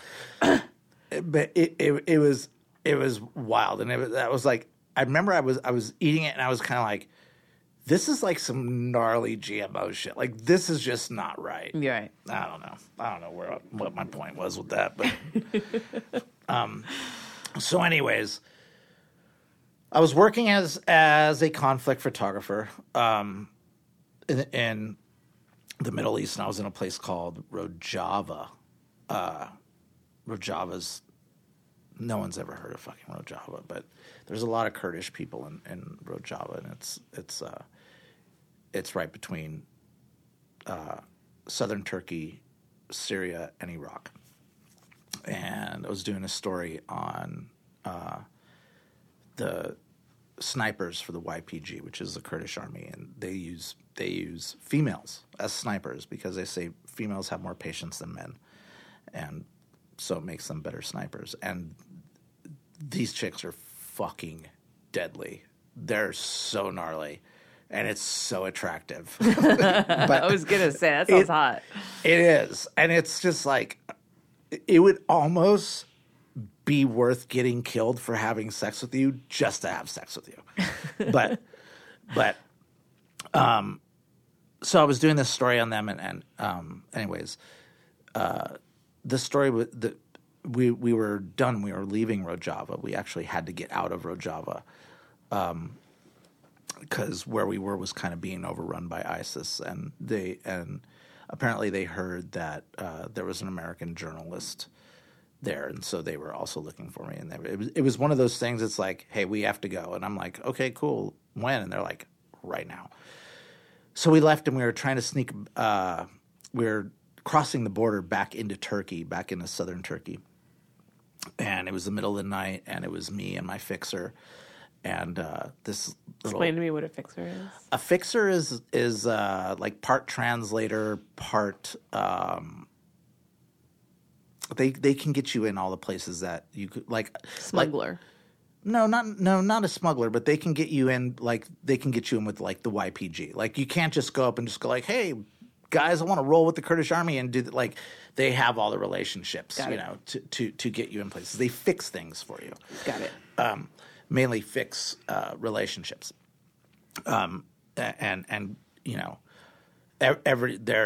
everyone needs them, and it's weird because the majority of them are really good. There's actually a documentary on Netflix called The Fixer, and it's about an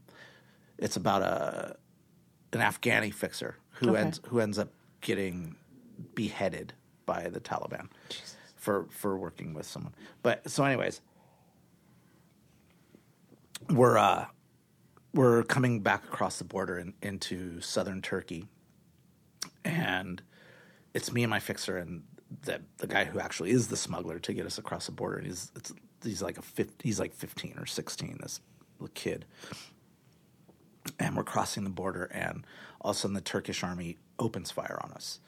Like, at that point, when you've been shot at enough, you know the difference between being shot at and being shot near. And we were definitely being shot at. Like, tracer rounds were close. It was terrifying. They were trying to kill you as opposed to trying to warn you. Yeah. Right. But also, it's like, it's the middle of the night. Someone's crossing the border. Like, of course they're going to fucking... We knew, like, this is part of the deal. We thought they would try and scare us because a lot of ISIL does cross at that time. And there's no real border. I mean, we jumped over a string of barbed wire that was like, 3.5 feet tall. Like, you just kind of push it out of the way and you're in another country. So we all dive behind this rock, and we're sitting behind the rock, and my fixer just fucking melts down and starts speaking to me in Kurdish, yelling at me in Kurdish, and I don't fucking speak Kurdish. Like, Kurdish people speak Kurdish, and that's it. No one else speaks Kurdish. Most people don't even know what a Kurd is. They're just like, what the fuck is that? Yeah. And so he's fucking yelling at me, and we're getting shot at, and I'm going, what the fuck? And I start kind of getting freaked out because I'm like, if he's getting freaked out, it's got to be fucking bad. That's freaking me out. You're not doing a very good job of, like, whatever, keeping me calm and making me think, like, we're going to get out of here, because you're so freaked out you've completely forgot how to speak a language. Yeah. And the little boy goes, or the kid, whatever, says, "You, me, go." And I was like, got it. I'm on. Let's do it. And so we're running, and it's the middle of the desert. There's no like real ambient light. There's no street lights. There's no anything like that. And we go tumbling. We're running. We go tumbling down this ravine. You know, we're like ass over tea kettle, like down this hill, because we were just kind of running, and like Wile E. Coyote, where they're just kind of running and the ground is just gone. It was like that. Yeah. So we're running. I have my kit on my back. I hit my fucking head on a rock. I'm like bleeding profusely out of my head because head wounds just bleed like crazy. We get up, we dust ourselves off, and we go walking off into the desert. And this van pulls up, and it's the van that we were supposed to meet. It pulls up, and it takes us to this little makeshift gas station / bus stop, you know, where we were going to catch a Darmush back to Gaziantep. So I'm sitting there. I'm sitting on the curb, and I haven't showered since God knows when. I'm covered in fucking mud, and I'm covered in blood. I smell like shit. And this old man comes up, and he sits next to me, and this was also the night I started smoking again subsequently. I don't smoke anymore, but I hadn't smoked in like 15 years. And I can see why you might need a cigarette I was at like, that I time. need a cigarette. Yeah. And he comes down and he sits next to me. He says, "Brother, would you like some water?" And I was like, "Yeah, I would. Thank you very much." And he gives me some water and he says, "Would you like some bread?" And I was like, "Yeah, absolutely." You know, and those are like, I mean, in Rojava, like saying like, "Hey, would you like this bottle of water?" is like me going like, "Hey, Holly, would you like this 29-carat diamond?" Yeah. You know, it's rare commodity out there. Yeah. And I'm sitting there, and he's like, "Brother, may I ask you something?" And I go, "Yeah, absolutely." He says, "Are you okay?" And I was kind of like, "No, man, I'm actually not okay." You know, I'm covered in fucking blood. I'm covered in mud. It's the middle of fucking night. I'm in some town that I can't even fucking pronounce. The Turkish army just tried to fucking kill me. ISIS was looking for me. I'm fucking starving. I'm thirsty. Whatever. Like, and I was like, no, I'm not okay. And he goes, "Well, why not?" And I was like, "Look at me, man. Like, what about this seems okay to you?" And he says, "Brother, you have food and you have water, and God loves us. What could not be okay?" And I was like, "All right, I'll play. I get it." I go, the food and water thing, totally get it. Doesn't fall short with me. I totally get it. And you're right. Not only do I get it, but you're absolutely right. And I said, but the God loves me thing, I'm kind of having a hard time with that part. Like, coming from where we came from, the mass genocide of an entire race of people that is happening, you having to flee your country where you have nothing, actually fleeing a place where you have nothing to another place with nothing to protect, and leaving everything that you have behind. Seeing what we saw and coming from where we just came from, how can you say that God loves us? And he says, because he left us alive to be better men tomorrow. And he says, right here, right now, everything is okay. And I was just like, motherfucker. Because he was right. Yeah. I remember that was the story that got me when you told me that. I was like, because I have such a problem living in the present. I'm always future tripping, and I'm always projecting into the future and thinking, and I'm never appreciating the moment and being grateful for what I have. Yeah. And I think that that's a case for so many of us. And it's not even, a lot of the times we miss what we have because we're either focused on a memory of yesterday or the day before or whatever, or we're focused on the future, which is basically make-believe. You know, I mean, it really is. Yeah, Like we don't know what's going to happen. I mean, you could just go like, I mean, you could really get to the point of going like, okay, this is going to happen and fuck it. Let me just throw Darth Vader in there and Yoda and like some spaceships and shit because it's all just made up anyways. You can kind of just do whatever you want with it. But while that's happening, you're missing this. You know, you're missing the fact that you're actually okay. Yeah. Like right here, right now, wherever you're listening to this, you're okay. Right here, right now, where we're talking about this, I'm okay. You're okay. Ernie's hungover. He's okay. You know? Yeah. And it's corny as fuck, but it's true. You know? I wanted to argue with that old man. I really did. I was pissed. I was hurt. I was scared. I was fucking hungry. And it was like that dude saying that forever changed my perspective. Yeah. Probably more than anyone's saying anything in AA or any, you know, other sober conversation that I've had. Like that dude changed my perspective. And the only reason my perspective was able to be changed because I was sober and open to that message. Yeah. You know, it's amazing the messages that I think the universe brings to us when we're open and we're ready to receive them. Yeah. You know, and when you can really see the lessons all around you that life's always trying to teach you. Yeah. I think that is, and that's what's become, that's why, you know, my alcoholism has started off as like the biggest, you know, demon, the greatest tragedy of my life, but then ended up being this like incredibly great blessing in a strange, twisted way. And that's what's so amazing about this journey, you know, something that started off as something that was so horrible and that took so much from me, and just in terms of like my sense of self, my self-confidence, my self-love, all of that. Sobriety gave that back to me in tenfold. And what it did is it forced me to stop and really like evaluate my life and look at everything in my life and look at, you know, all the reasons why I do the things I do. I mean, now, you know, I'm constantly checking my my intent, you know, because a lot of times we do things and we tell ourselves, you know, I'm doing this because whatever.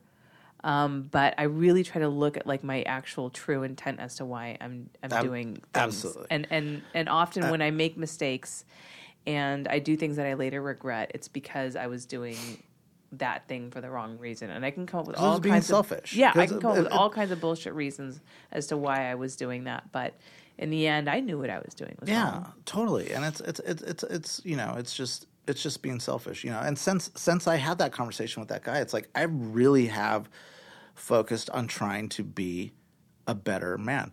Like that story didn't end there, like, you know, and more stories like that, you know, it just kept going. Like Syria, it got worse. Gaza, it got even fucking worse. I mean, it just got to the point, like, it was awful, you know.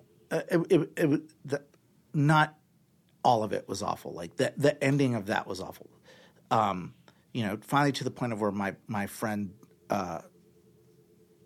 some shit went down in Gaza and my cameras got broken and all this shit happened. And my friend was just like, I called my friend. I was like, I don't know where they took all my shit. Like the IDF took everything from me. I don't have a credit card. I don't have anything. And she was just like, you're done. That's it. You're getting a ticket. We're fucking, you know. And she called my other friend, actually the same friend that they flew me out to get sober with, my friend Phil. And they were just like, yeah, no, enough. You're coming home. And it was really hard adjusting. But that story stuck with me. And it's like, you know what? I actually thrive to be a better man. Yeah. You know, I thrive to be a better person. I fall short a lot, but that intention is always there, and it doesn't happen. It doesn't happen without sobriety. Right. Like none of it happens. Like I really want to be a good father to my son. You know, Yeah. He's 25 and he's so much more of a man than I am. You know, he's a husband to his wife. He's a father to his child. He's fucking awesome. And I really want to be like everywhere that I fell short with him, I'm really trying to focus on my grandchild. I want to, not that I'm in a relationship or have anything that in my life that even resembles a fucking relationship, but I do want to be a good man in that, you know. I'm no fucking angel, you know. When I was with Janine, oh fuck, you can leave it in, it doesn't matter. Fuck it. I doubt she's listening to this. No, she's definitely not listening to this. But when I was with Janine, it was like it was an ugly fucking relationship, and that's not even and that has nothing to do with her part. That's just like on myself. Like I was along for the ride the whole fucking time. You know, but and none of that happens if I don't maintain my sobriety. Like, yeah. You know, everything goes out the window with it. Everything. And I think that's the difference of where I am today as where I am to when I first came in. When you first come in and you're trying to get sober, it seems daunting. It seems like it's terrifying. It's absolutely terrifying, and it feels so impossible. And it feels like bullshit. Like I remember people going up and taking, you know, cakes, and so basically when people get like years of sobriety, 1 year, 2 year, 3 years, whatever, usually to celebrate at a meeting, we'll give somebody a cake and, you know, sing them happy birthday like it's their natal birthday. I hate it. It's sweet. I don't know. I love it when it's me. I just had a birthday. I haven't even taken a cake. You bastard. What's the date? Today is the 21st of December. The 19th. Was your birthday? Yeah. 11 years? 11 years. Happy birthday. Thank you. Well, you're going to go have to take a fucking cake now, because don't forget, you taking a cake isn't for you. It's to give hope to the newcomers so that they can do it too. You know, let me tell you, okay, I call bullshit on that whole thing. Because when you're new, when you have, and this was my experience, when I had like 5 days sober, 4 days sober or something, and someone came up and they started talking to me, and they're like, hey, yeah, you know, I'm Josh, I'm an alcoholic, how you doing, how you feeling? Oh, blah, blah, blah, blah, blah, blah, blah, blah, blah. Oh, how long you been sober? Oh, yeah, I got 5 days. How long have you been sober? Like, oh, I got 11 years. I couldn't hear anything after that. Yeah. It was like, like, never going to happen for me. Yeah. I totally lost the ability. Like, because it seems impossible to get that much time. It seems impossible. Like, at 5 days, it seems impossible to get to fucking day 6. Yeah. Let alone 11 years. Yeah. Like, fuck, man. Like, you know, it's, you know, I don't know.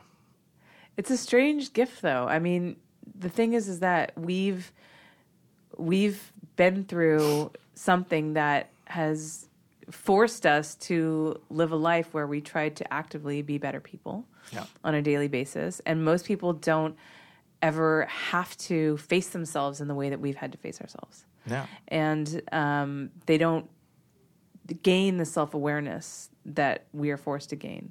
And that's the strange double-edged sword with sobriety. Yeah. And that's the strange gift of being an alcoholic that being an alcoholic gives you. It's so weird. Yeah. It's such a trip if you really think about it. The whole thing's such a trip. It's wild. And it's like, I mean, believe me, there's still times that I really wish I could drink, like especially during the holiday season. Like this morning on NPR, I was listening to this guy talk about how to make an Irish whiskey.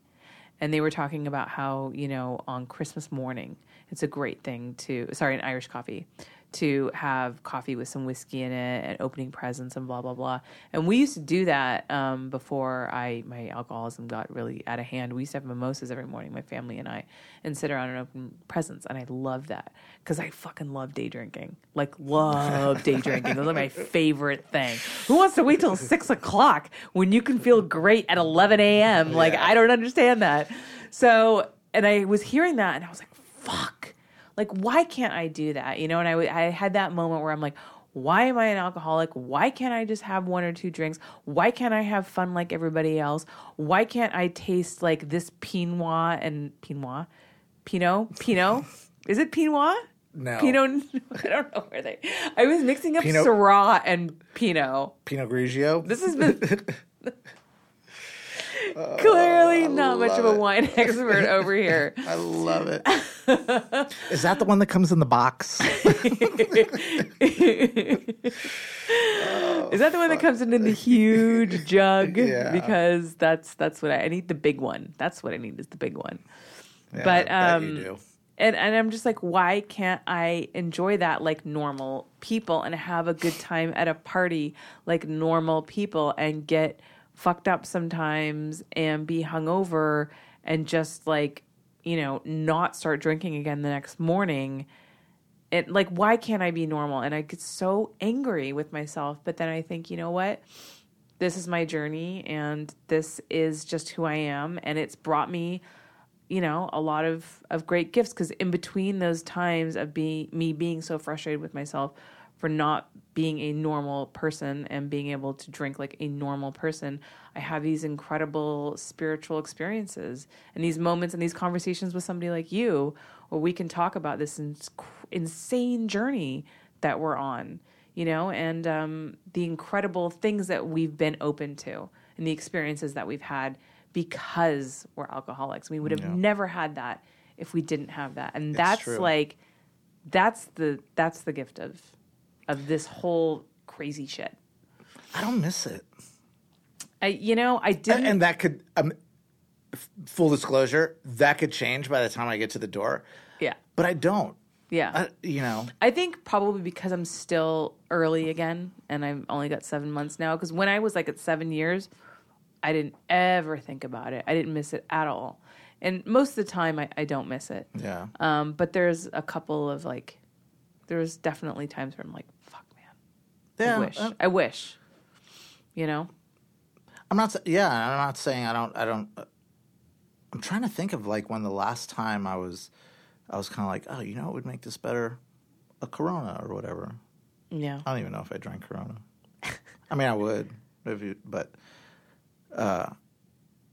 yeah, I don't know when it was, which is weird. Yeah. Which is weird, and which is weird because I'm no fucking spiritual giant, like, and I'm no better than anyone else. It's just fucking weird, you know. Yeah. And I think that's something, you know, one thing I do want to say, if there's anyone who's like listening to this, who's, you know, contemplating getting sober, thinking that they may have a problem, or thinking, you know, you don't have to accomplish all this in a day. Yeah. Like, just get sober, man. Just ask for help. Like, everything else will fall into place. Like, just fucking get sober. And I promise you, like, life gets so fucking good. And for anybody who's kind of isn't sure of what we're talking about, like, Holly and I don't work for AA. I'm not paid by AA. Like, we're not, you know, Nope. We're not getting kickbacks or anything like that. No. I'd speak a lot. I would probably be more stoked on like speaking and doing shit like that if I were. Yeah, we don't get money for this. Yeah, but I mean, it's good, man. Life is good. Yeah. I mean, the reason I wanted to do this and I wanted to talk openly about this is because when I was in my disease, when I was drinking, I felt so alone. And I felt that there was, before I discovered Alcoholics Anonymous, before I went to rehab the first time and really started to learn about my disease, I felt so alone. And I was sure that there was nobody on the planet who drank the way I drank and the things that I did. And the shame around it. And I was sure that I was just a worthless human being and that nobody was ever going to love me and I was never going to get out of this dark place. And there was just no hope. And I want people to know that there is. And I mean, I remember like, so, you know, one of the things that I used to do in the morning is I used to do this thing called what I called sink drinking, right? So if I drank all the vodka the night before, which I usually had, the liquor stores don't open until, I don't know, 11 or something like that. So I get up the next morning and I needed alcohol because I was so fucking sick. And so I would go to 7-Eleven and I would buy like those fucking little bottles of like Gallo wine. Yeah. Because you can buy those at like 8 a.m.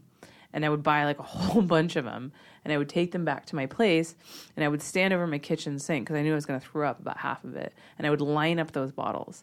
And then I would drink a bottle and I'd vomit it up immediately because like my body's just rejecting it. They're like, fuck you put so much alcohol in me last night, like what are you doing to me? And so then I'd take the next bottle and I'd drink that and I'd throw that one up and take the next bottle, drink that and throw that one up, and then maybe by like the third or the fourth bottle I could kind of hold it down. And once I could hold down that one like little bottle, I was like, okay, now I'm good. Now I can like drink the rest of these and I can like try to fucking make it through the morning and like get to work and like make it at least until like noon when I need my next drink to make it till 3 when I need my next drink. And I remember sitting there first of all, that alone is really fucking sad, right? Yeah, that's gnarly. But then I had this idea because I was like, I'm wasting so much alcohol and this is like so gross. And I never did it, but I had a very serious thought where I looked in that sink and I saw all of this wine that was going down the drain. And I was like, maybe I should just throw up in a bucket and then like drink that again, because like it was only in my system for like half a second before it came back up again. Like, and there's no food in my stomach. That is so gnarly.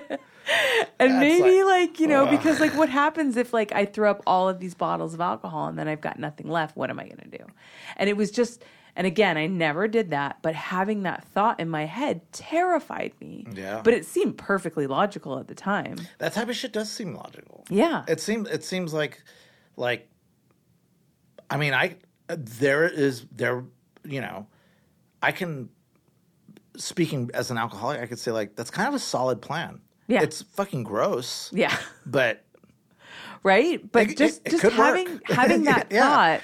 It's fucking bananas. It's bananas. And terrified me. And that was a moment where I was like, I'm seriously fucked up. Yeah. Like, and this is disgusting. And if I tell someone this to somebody, they're going to like lock me away and think that I'm a disgusting, worthless human being. I can never tell anybody that I'm having this thought. What'd you do this morning? Fucking, just woke up and drank some regurgitated Carlo Rossi. Pinoy.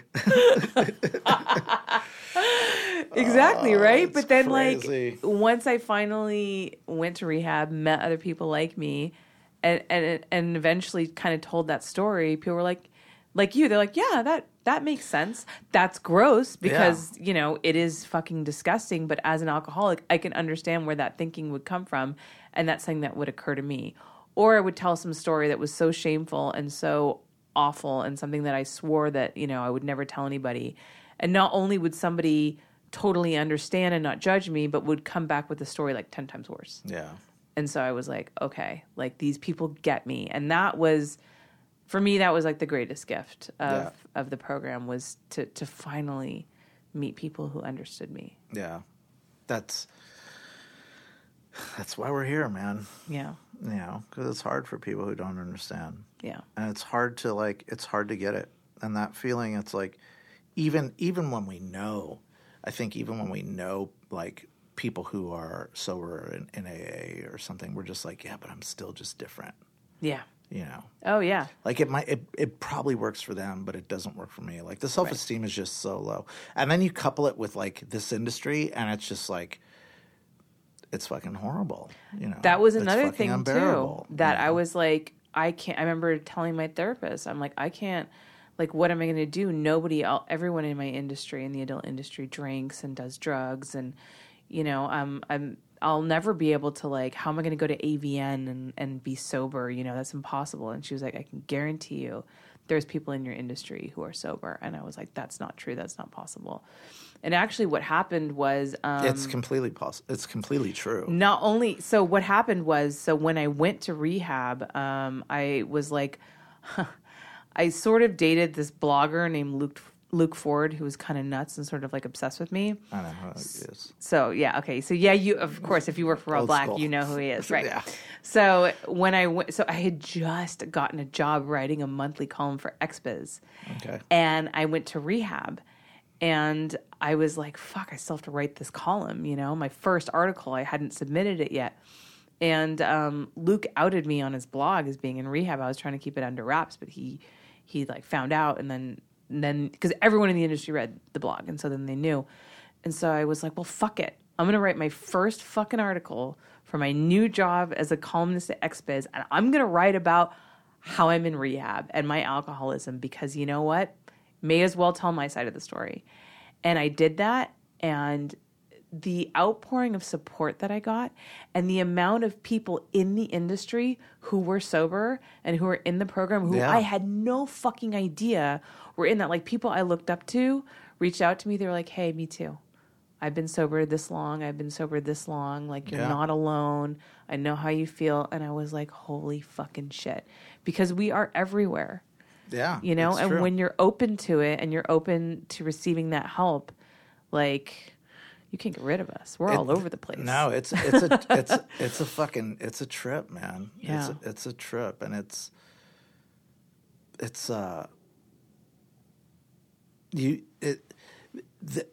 like you said, it's like when you're open to it, and once you say it, and once it's out there, it's kind of like the rest just kind of takes care of itself, Right.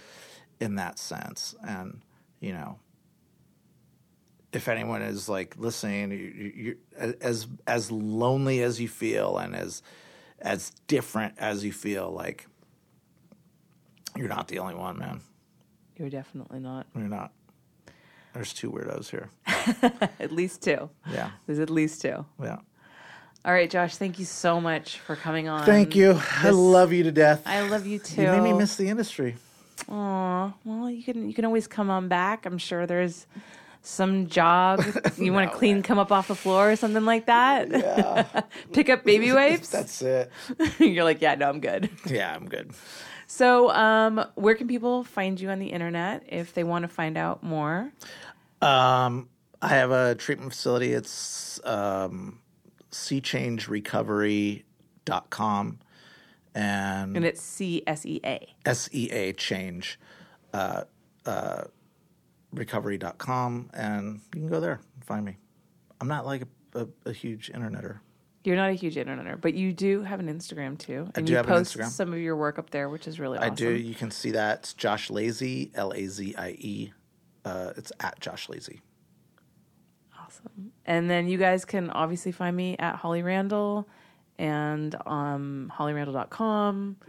And if you need help, you can always go to the Alcoholics Anonymous website is aa.org, and you can call the AA hotline, which I do not know by heart, but I know the number is on that website. Yeah, it's on there. And for whatever part of the world you're in, there's like a little search engine thing. You can always find help. And, you know, for those of you who, you know, maybe feel like they need to go to treatment, you don't have insurance, you don't have money, you know, there are options that you can find that will take people who don't have insurance and don't have money. So don't use that as an excuse.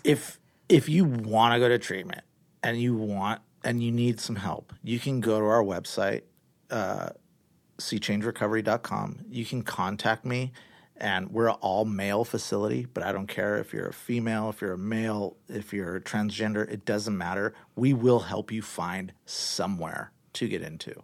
Like, there are options out there. Yeah. There's tons of them. Don't worry if you don't have insurance, if you don't have any money. There's options out there. We will help you find them. I don't want a fucking dime from any of you. Like, because we get calls from people all the time, man, and it's like we help people get placed. You know, we'll help people do anything.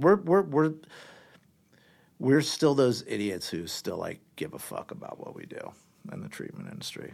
It's both a blessing and a curse. And that's just being honest. Yeah. All right. Thank you, everybody, for tuning in, and we'll see you next week. Wow. That was a powerful interview. And, you know, that was almost 2 hours, and I could have just gone on and on and on because there's just so much to talk about in terms of addiction and recovery. I think this is just such an incredibly important topic in today's world. And, it was a little scary for me to open up the way that I did, but I'm glad that I did. And I hope that if there was at least one person who was listening who this helps, then all of this was absolutely worth it. A discussion about addiction and mental health overall has been sparked on social media, and I've seen it affect people I know personally within my industry. So whether or not you're struggling with addiction or depression, these are both forms of mental illness. Different demons who serve the same master, a strange sort of mental trickery that seeks to destroy us. I think that this discussion about addiction and other forms of mental illness should be talked about because the term mental illness has been stigmatized in a way where we think it means one has to be shut away in a nut house for all eternity. And just like a physical illness, the flu, or even something as serious as cancer, that illness does not define who we are. We can get better. We can take steps to have a healthier state of mind. So if you need help with alcohol or any kind of drug addiction, you can always contact Alcoholics Anonymous. You can go to their website, which is aa.org, or you can call a 24-hour hotline, which is 510-839-8900. Or, as Josh mentioned, you can reach out to either him or me on social media, and we can help direct you on the right path. Getting sober is the hardest thing that you'll ever do in your entire life, but it's the most rewarding thing that you'll ever do in your entire life. And if you can conquer your addiction, you can conquer anything. Next week on the show, I'm bringing you another man. I've gotten a couple of comments that I'm interviewing far too many females, that the men in the industry are being underrepresented. So I've got Derek Pierce on to tell you all about what it's like to be a male performer in this industry. I've known Derek a long time. He actually used to shoot with my mom. That's how I first met him. So I think this is going to be a really fun interview. He's always a hilarious guy to talk to, and he's got a lot of insight. And I think for all of you guys who have wondered what it's like to be a male porn star, could I do that? I think that you definitely don't want to miss this episode. So make sure that you tune in next week on Holly Randall Unfiltered.